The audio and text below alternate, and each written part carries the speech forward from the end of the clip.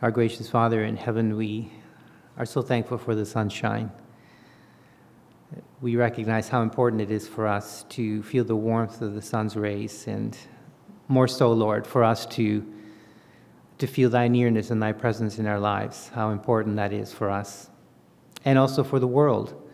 And so we pray, Father, as we've had the opportunity given to us this morning through health and other means that we can be here, Father, we pray that our gathering together would not be in vain, and thy word would richly bless us and speak to us in a way that thou only canst. So we invite thee, Father, in our midst and ask thee to bless those that are present and to bless thy word. According to the name of thy Son, Jesus Christ, we pray these things. Amen.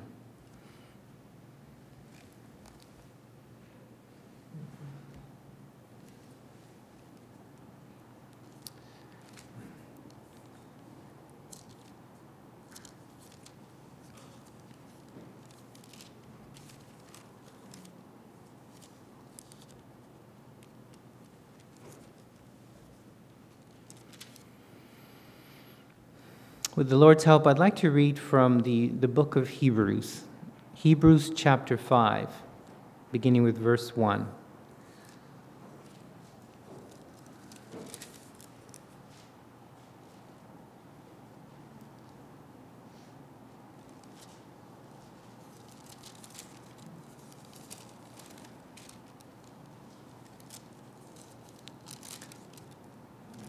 Hebrews chapter 5, beginning with verse 1.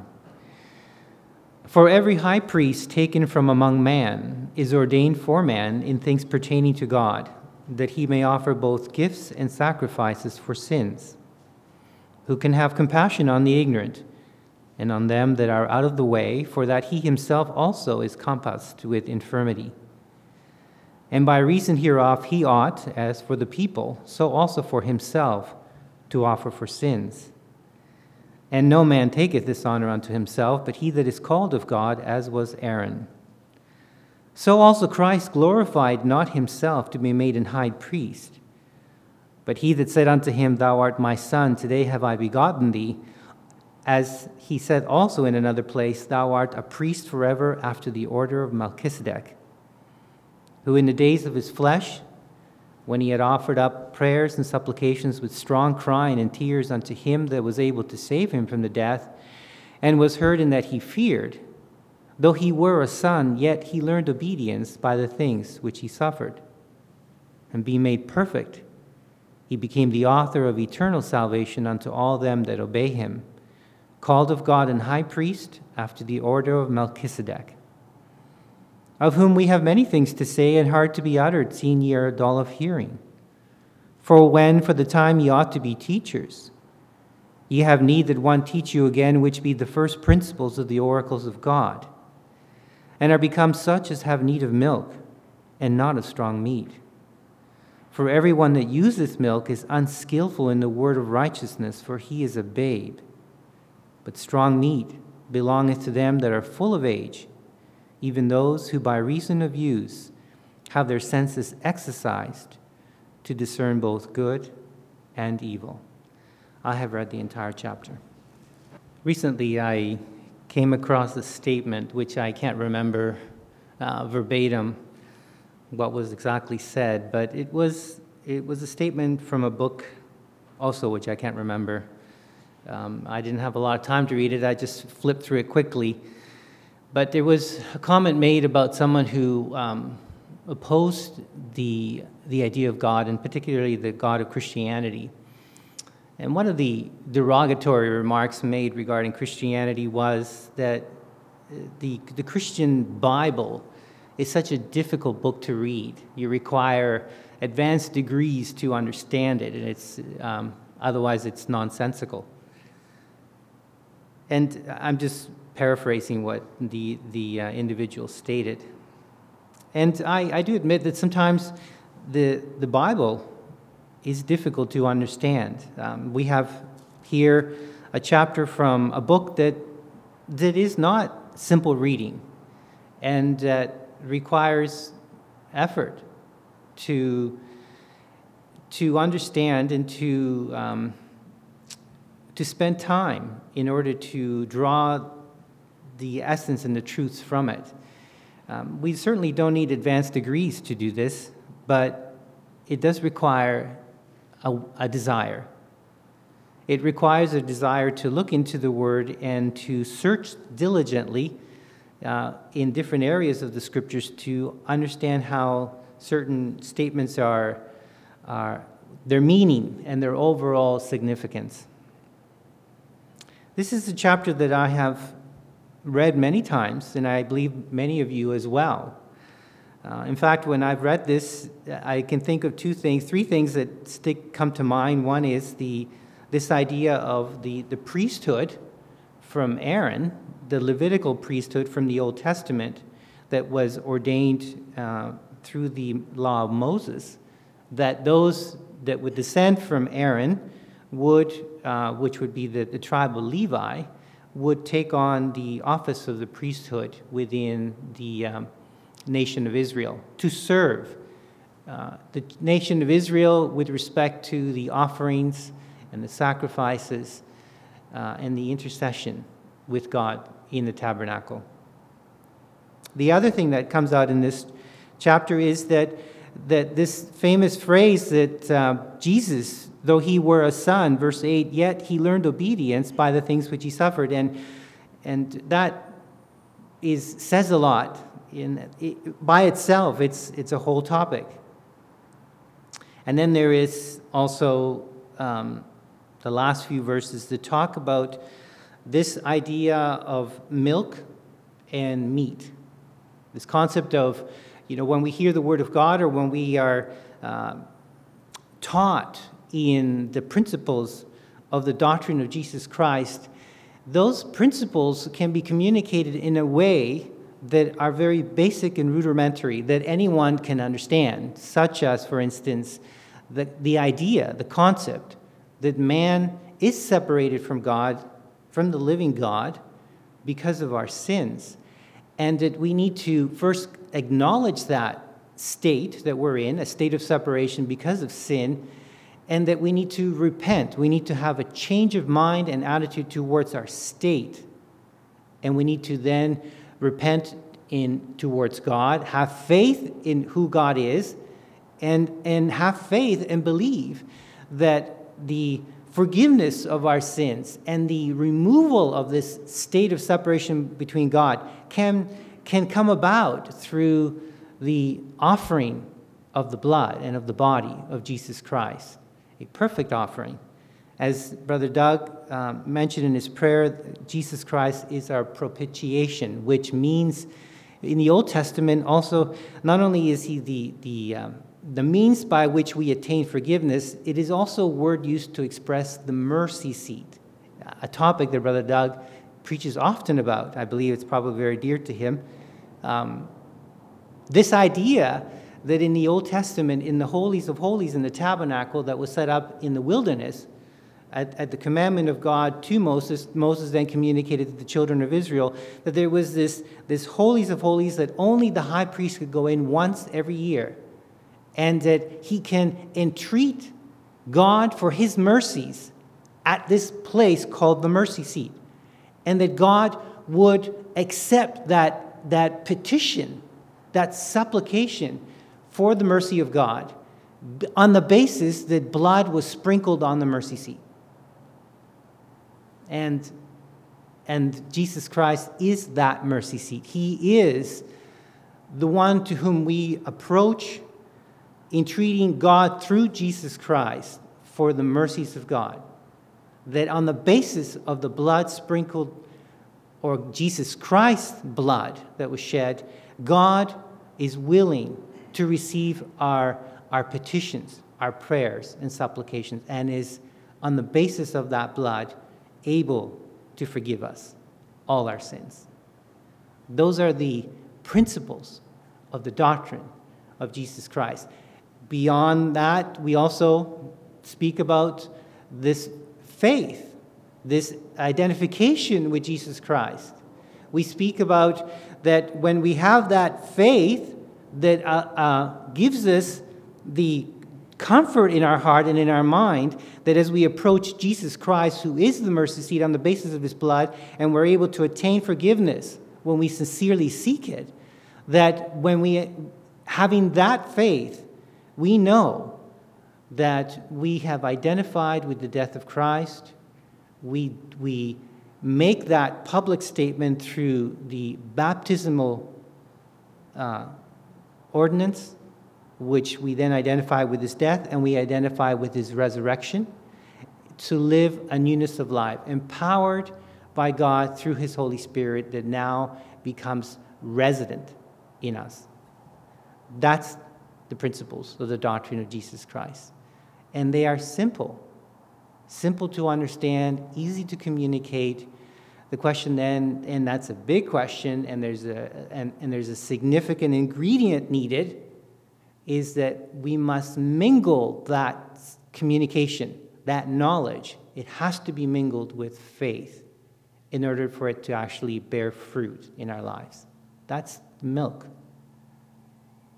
But we move on beyond that milk.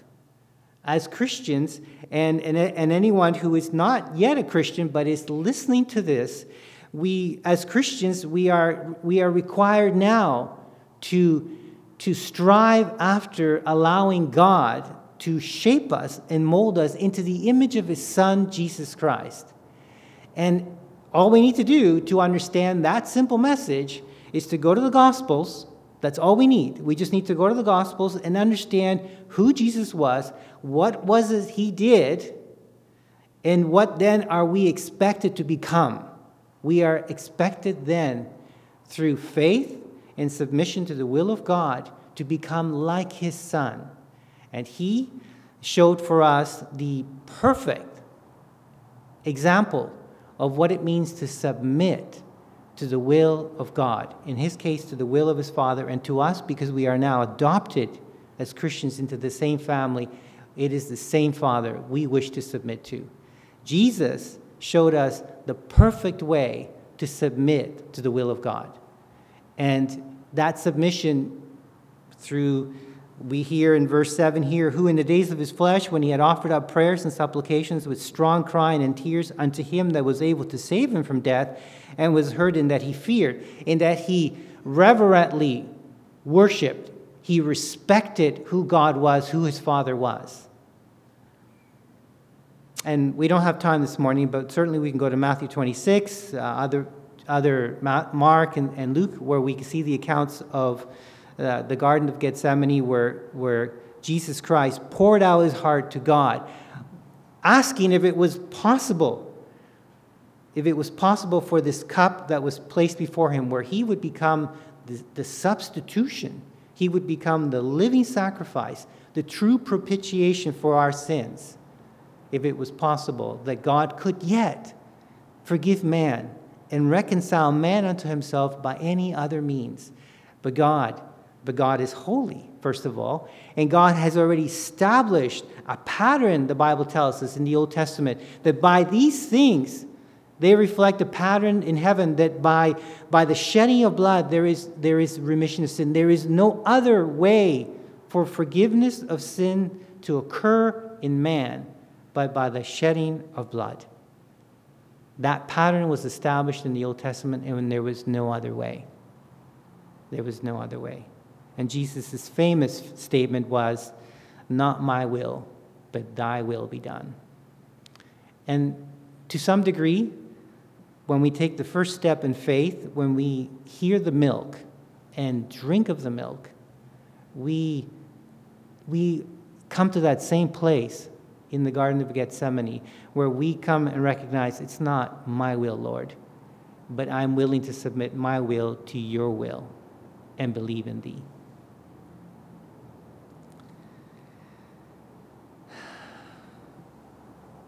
This chapter, however, has a lot more in it. And it didn't occur to me until very recently as I went through it, because when you read something you're familiar with, it's good to sort of move away from it for a while and come back and try to read it afresh. Or whenever we read the Bible, this is a basic truth, whenever we read the Bible, we need to ask God to open our eyes. It is a living word. It is inspired by the Holy Spirit of God.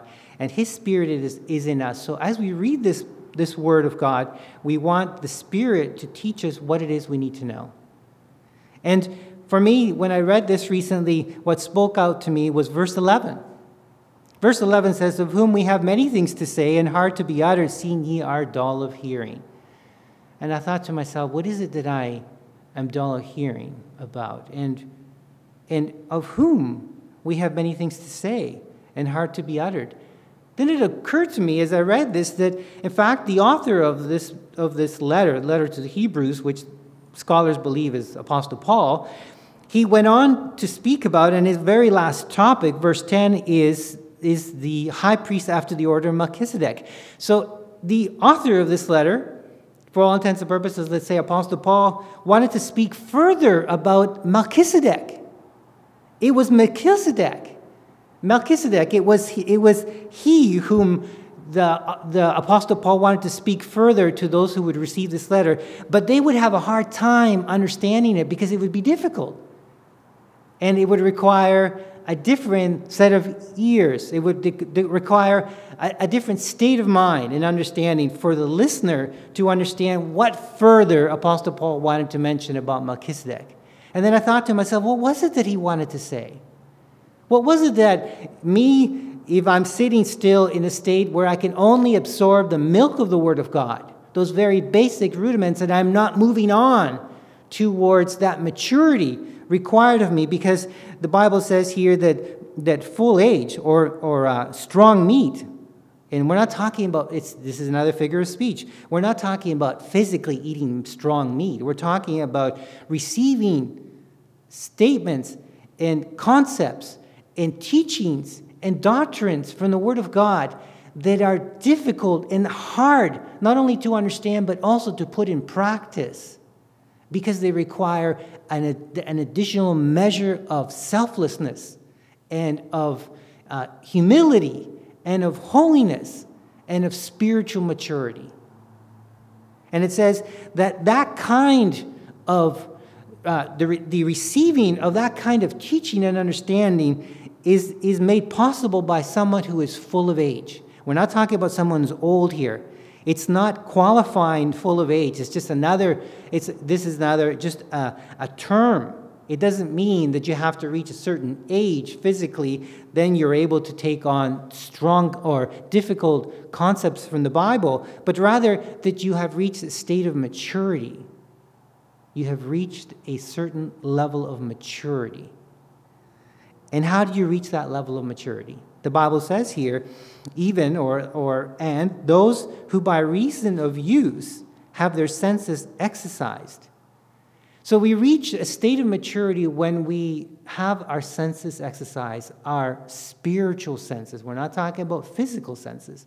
We're not talking about intellect here. We're not talking about our academic or intellectual capabilities, but our ability to discern and hear the Spirit of God speaking to us figuratively again through the Scripture, being able to contemplate and meditate upon these things and then reflecting in our own lives and in the lives of others that we experience, and be able to see that in fact those truths are evident and are real. But those senses, our spiritual discernment, has to be exercised in order for us to be spiritually mature. And you can't, and neither can I necessarily, design the right exercise regime that will allow us to grow spiritually mature. Certainly, we can take a step towards that by spending time in the Word of God daily, by spending quiet time, by studying, by reading. And I'm not an advocate whatsoever of, if you lack knowledge, go out and buy some Christian book out there that's going to teach you what the Bible says. In fact, I feel if you do that, you are robbing yourself of the ability to exercise the Spirit that is in you. What you want to do is you want to anchor yourself in this Word of God and search the Scriptures and give time for the Spirit to bring revelation and understanding to you. And when you do that, your understanding and knowledge is going to grow. And so it says here that we can take a step forward towards exercising our spiritual senses by spending time in the Word of God. But really, that spiritual exercise, that exercise regime, is best administered and designed by God. God will create situations in your life. He will create situations in your life because spiritual discernment, the end goal of spiritual discernment is not that you're so wise or that I am so wise or that I am wiser or smarter or more knowledgeable in the Word of God than anyone else. That's not the intent, and that is not the objective of being spiritually exercised. The objective is to become, to reach the full measure of the stature of the fullness of Jesus Christ, to become like Him, to reach that state in the Garden of Gethsemane, day after day, month after month, year after year, where God brings you to a higher level, a much harder Garden of Gethsemane, where you're able to say, not my will, but your will be done. Where you can have complete assurance in your heart and complete faith as if you are holding His hand and you can trust Him completely with whatever comes your way because you know Him. You've exercised that spiritual discernment. You've come to know Him as a trusted Father. You can grow. And that is the objective of spiritual discernment. It's not knowledge. The Bible says knowledge puffeth up, but love edifies. Charity edifies. It is the love that we have towards God. It is the spiritual discernment that grows through an exercise of that discernment through God, administered by God, designed by God, so that we may know Him as our Father and be like His Son and willing to submit to His will. When I read this, I kept on reading because I was intrigued whether the author, whether Apostle Paul would actually go back to verse 11 and say, well, this is actually what I wanted to tell you about Melchizedek. This is what I really wanted to tell you. I just first need to tell you that in order for you to understand what I wanted to tell you, you need to be spiritually mature. You need to reach a certain level. And as I kept reading, I discovered to myself that in fact he does. Apostle Paul, or the author of Hebrews, does in fact tell us what he wanted to tell us in verse 11 about Melchizedek. And I'd like to read some verses here, and I hope that for the sake of time we can bear it. Beginning with verse 13 of chapter 6, I'm going to read right through chapter 7. For when God made promise to Abraham, because he could swear by no greater, he swore by himself, saying, surely blessing I will bless thee, and multiplying I will multiply thee. And so after he had patiently endured, Abraham had patiently endured, he obtained the promise. For man verily swear by the greater, and an oath for confirmation is to them an end of all strife. Wherein God, willing more abundantly to show unto the heirs of promise the immutability or the unchangeable nature of his counsel, confirmed it by an oath, that by two immutable things in which it was impossible for God to lie, we might have a strong consolation who have fled for refuge to lay hold upon the hope set before us. Which hope we have as an anchor of the soul, both sure and steadfast, and which entereth into that within the veil, whither or where the forerunner is for us entered, even Jesus, made an high priest forever after the order of Melchizedek.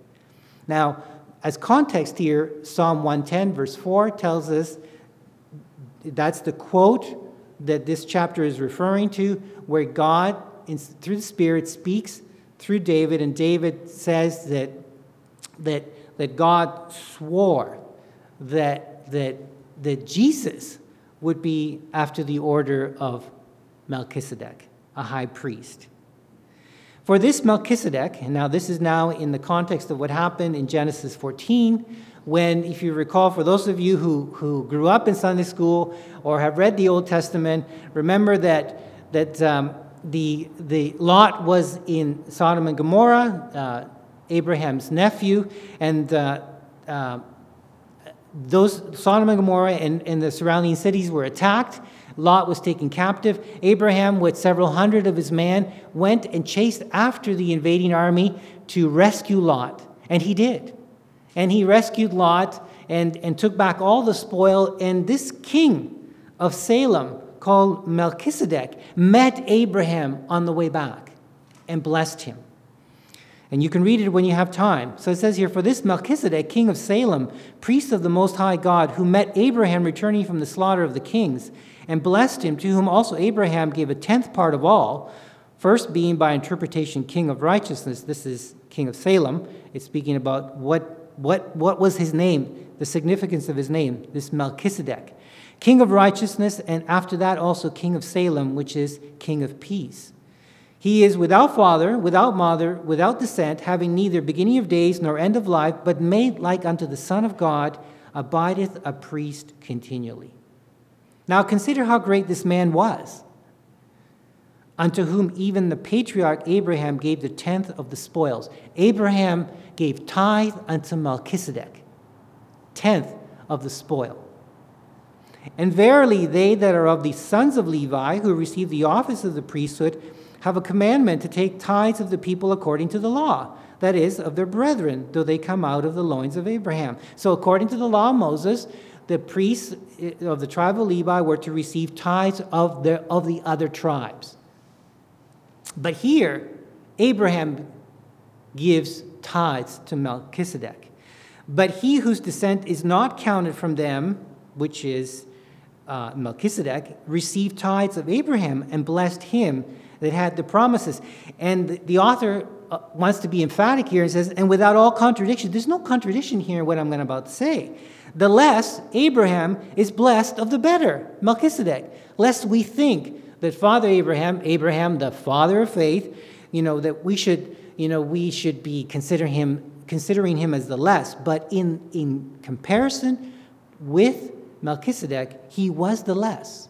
Melchizedek, the better, blessed Abraham. And here men that die receive tithes. In other words, he's pointing back to the priesthood. The Levites receive tithes of their brethren, and yet they die. But there, meaning Melchizedek, received of them, of whom it is witnessed that he liveth. And as I may say so, Levi also, who receiveth tithes, paid tithes in Abraham, for he was yet in the loins of his father when Melchizedek met him. So what Apostle Paul is saying here is that, figuratively speaking, the Levites who were descendants of Abraham, they were as if you would accept it in the loins of Abraham. So they in fact gave tithes to Melchizedek. So the children of Levi who receive of the rest of the tribes of Israel tithes, they in turn gave tithes while in the loins of Abraham to this king of Salem, Melchizedek, who is a priest continually, without beginning, without end, without father, without mother. We don't understand this. There's very little said about Melchizedek elsewhere in the Scripture. We don't know what happened to this man. But the Scripture draws a comparison, a parallel. And that's what Apostle Paul wanted us to understand. That the parallel has a significance for our faith. If therefore perfection were by the Levitical priesthood, for under it the people received the law, what further need was there that another priest should rise after the order of Melchizedek and not be called after the order of Aaron? In other words, if back in Psalm 110, God said that in reference to Jesus Christ that he is a high priest after the order of Melchizedek, why would God bring a change to the Levitical priesthood by making that proclamation way back in Psalm 110 that Jesus would be this high priest, like Melchizedek, who would be continuous, without end and without beginning? He's saying that if therefore perfection was by the Levitical priesthood, if we were able to attain a level of completeness and maturity through the priesthood, and remember the priesthood, as we read in chapter 5, they were there to administer, verse 2, chapter 5, who can have compassion on the ignorant and on them that are out of the way, for that he himself also is compassed with infirmity, and by reason hereof he ought also for the people, so also for himself to offer for sins. So the priesthood himself was compassed about. He was surrounded by infirmity, weaknesses, human weaknesses And one human weakness after another human weakness characterized the priesthood in the Levitical order. And the children of Israel were expected to go to a weak man who would then administer the offerings on their behalf and would entreat God that based on the offerings, their sins would be covered and forgiven. But their conscience would not be made pure, but their sins, those immediate sins, would be covered and they would be forgiven.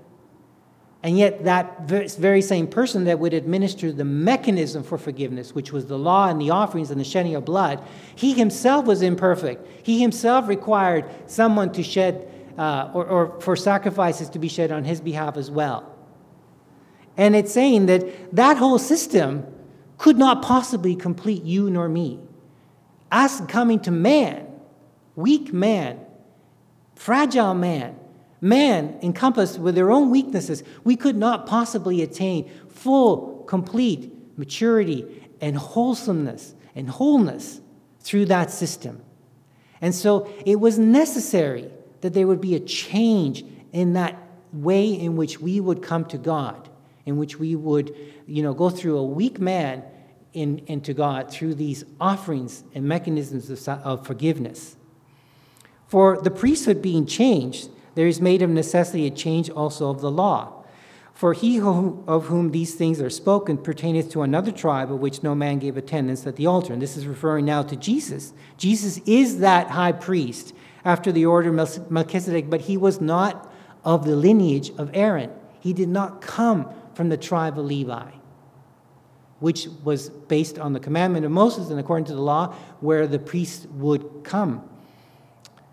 For it is evident that our Lord sprang out of Judah, of which tribe Moses spake nothing concerning priesthood. And it is yet far more evident, for that after the similitude of Melchizedek, there ariseth another priest, who is made not after the law of cardinal commandment. In other words, after the order and commandments that required you to have the prerequisite for being a priest was not your spiritual maturity or your holiness. It was because you came from the lineage of Aaron, because you came from the Levitical tribe.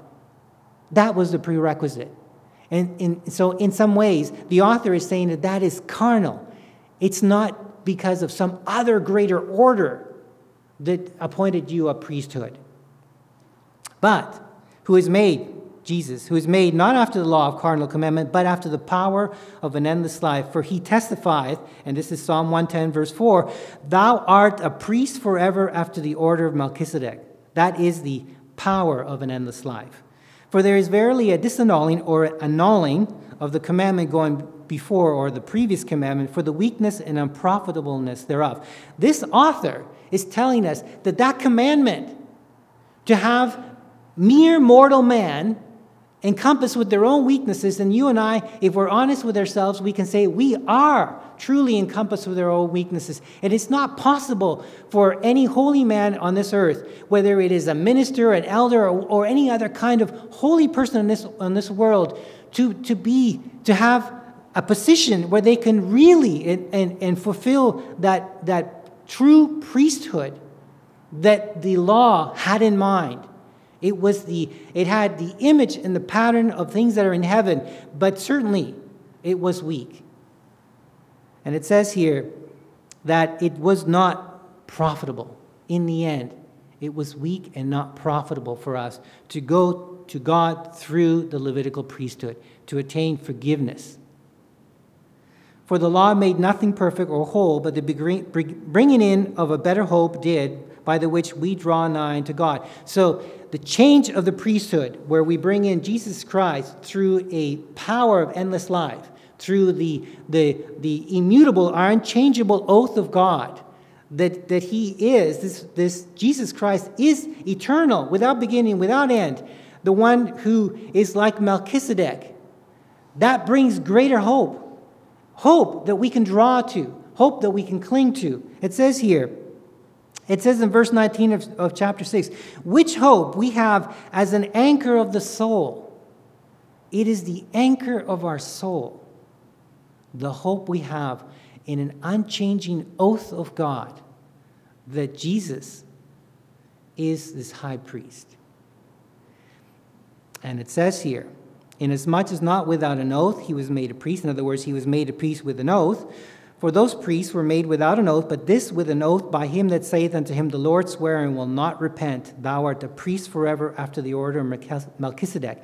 This verse from Psalm 110, verse 4 has been repeated so many times in this letter. And then it says here in verse 22, By so much was Jesus made a surety or a guarantor of a better testament or a better covenant.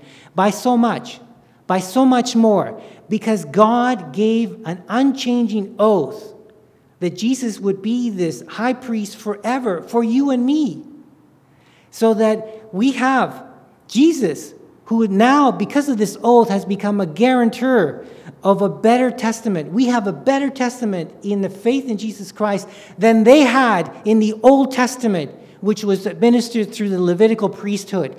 That was changed. It was weak, unprofitable, encompassed around with weaknesses of man. But now we have a much greater guarantee of something so much better, that Jesus Christ, by the oath of God, became the guarantor that this faith in Jesus Christ is so much better than what the Old Testament offered through the Levitical priesthood.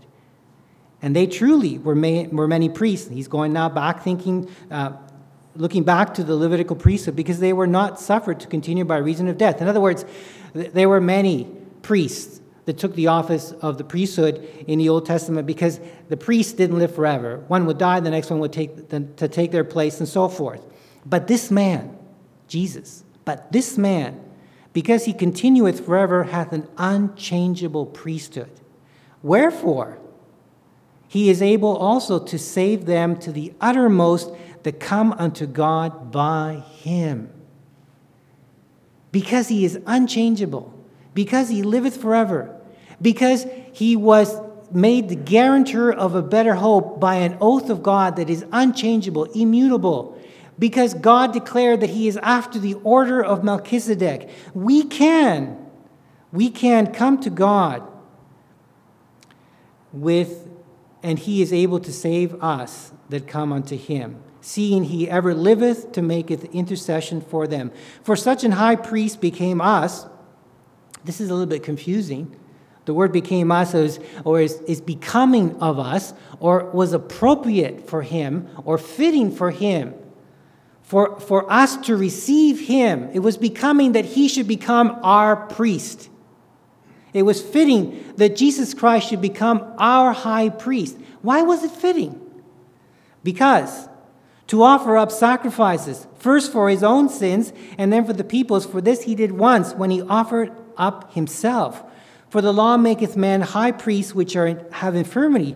But the word of the oath, which was since the law, it was before the law, maketh the Son, Jesus Christ, who is consecrated forevermore. And I'd like to read a few verses from chapter 9, verse 11. But Christ, being come an high priest of good things to come, by a greater and more perfect tabernacle, not made with hands, that is to say, not of this building, neither by the blood of goats and calves, but by his own blood he entered once into the holy place, becoming the mercy seat for us, having obtained eternal redemption for us. For if the blood of bulls and of goats and the ashes of an heifer sprinkling the unclean sanctify to the purifying of the flesh, how much more shall the blood of Christ, who through the eternal Spirit offered himself without spot to God, purge your conscience from dead works to serve the living God? And for this cause he is the mediator of the New Testament, that by means of death, for the redemption of the transgressions that were under the first testament, they which are called might receive the promise of eternal inheritance. This is the hope that is an anchor to our soul.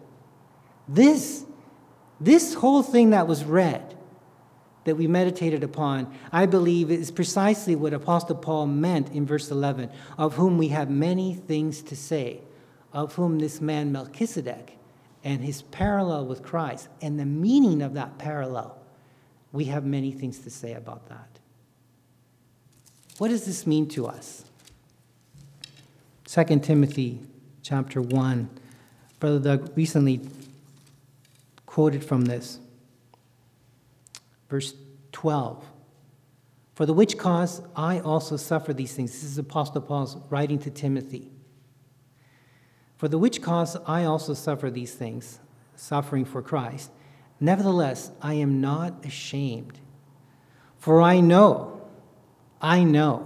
whom I have believed, and am persuaded, I am fully persuaded in my mind, that he is able to keep that which I have committed unto him against that day. You come to that understanding. You come to that understanding when you walk with God, when you allow your spiritual senses to be exercised by him.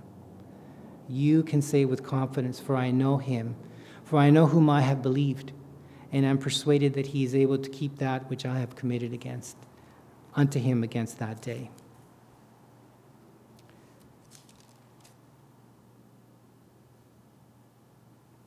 To us then,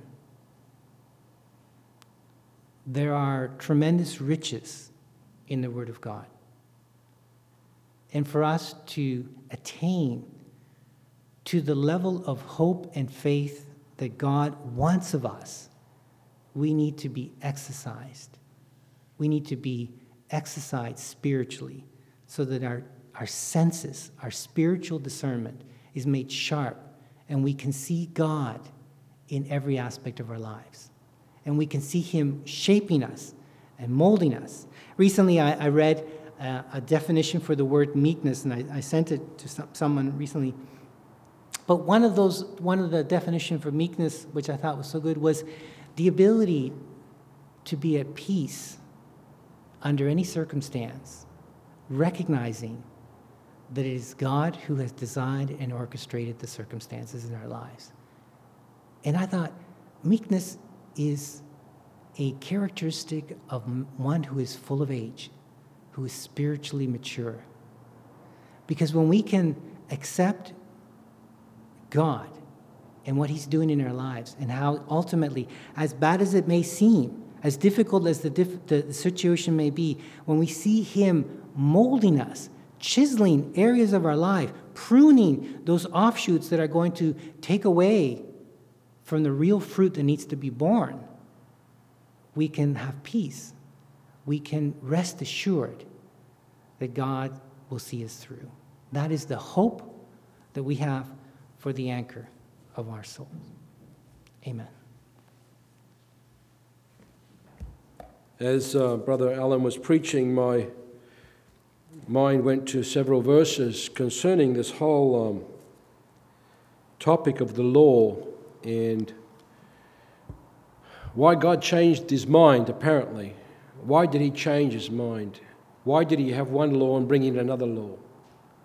Why did he bring the law of Moses, the Levitical priesthood, and then bring in the law of Christ and the priesthood of Christ? He read, Brother Alan read how it was unprofitable. But does God make things that are unprofitable? Is God imperfect? Did God make a mistake? Did he change his mind because he made a mistake? If we read Hebrews chapter 8, it says in verse 7, "For if that first covenant had been faultless, then should no place have been sought for a second covenant." So I say, if it had been faultless, it leaves the reader to think, oh, it was faultless. But keep reading. Verse 8.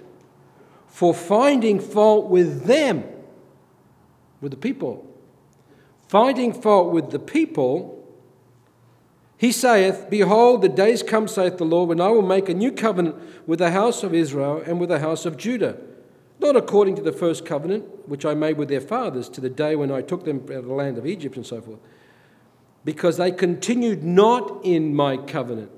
So the fault wasn't with God's law. God planned it that way. God designed it for that way.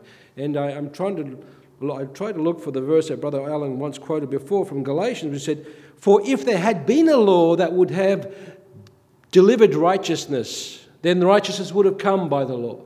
God never meant us to be justified by the law of Moses. But the reason he brought the law of Moses in was to reveal to us just how depraved and how sinful we are. The purpose of the law was to reveal our sin. That was the extent of the law. And go into the book of Galatians, go into the book of Romans, when Paul, who held the law, who was blameless according to the law, Philippians 3 says, yet he himself realized that he said, if the law did not say thou shalt not covet, I wouldn't know that I was a coveter, to paraphrase that. And the law was a school teacher, he says in Galatians, to bring us to Christ. It was a school teacher to teach us that we are sinners by nature. We are sinners. We are destined for hellfire if we don't do something about it. But we can't. Wretched man that I am, who shall deliver me from this predicament, from this body of death? It had to be the second priest, Jesus Christ, made after the order of Melchizedek, who doesn't die, who was not full of failure and fault, who through his precious blood was able to shed his blood for us, that we could reach out to this precious high priest and cry out for mercy and grace, even though we have failed the law. And because he bare our sins in his body, he can then justify us not by our works, but by our faith in his shed blood. You say, why did this have to take 2,000 years or more? Why couldn't have God just given us a Savior from the very beginning? And all we have to do is believe. Well, we've proved to ourselves that he's done that. And there are people that still reject him, that still want to justify themselves by works. And they have to go through their own exodus. They've got to go through their own wandering in the wilderness. They've got to go through their own trials to realize that you cannot justify yourself by your works, by how good you are. So everyone goes through that process of wandering in the wilderness, of being subject to God's punishments and trials, and until we humble ourselves before God and say, I can do nothing of myself. We heard about meekness. I can do nothing of myself. Without him, I am nothing. I can only grasp onto the mercy of Jesus Christ, and by his sacrificial atonement, which is what propitiation means, accept salvation through his shed blood. May the Lord bless the word that we've heard this morning. To him be the glory evermore. Amen. This concludes our service. Because of the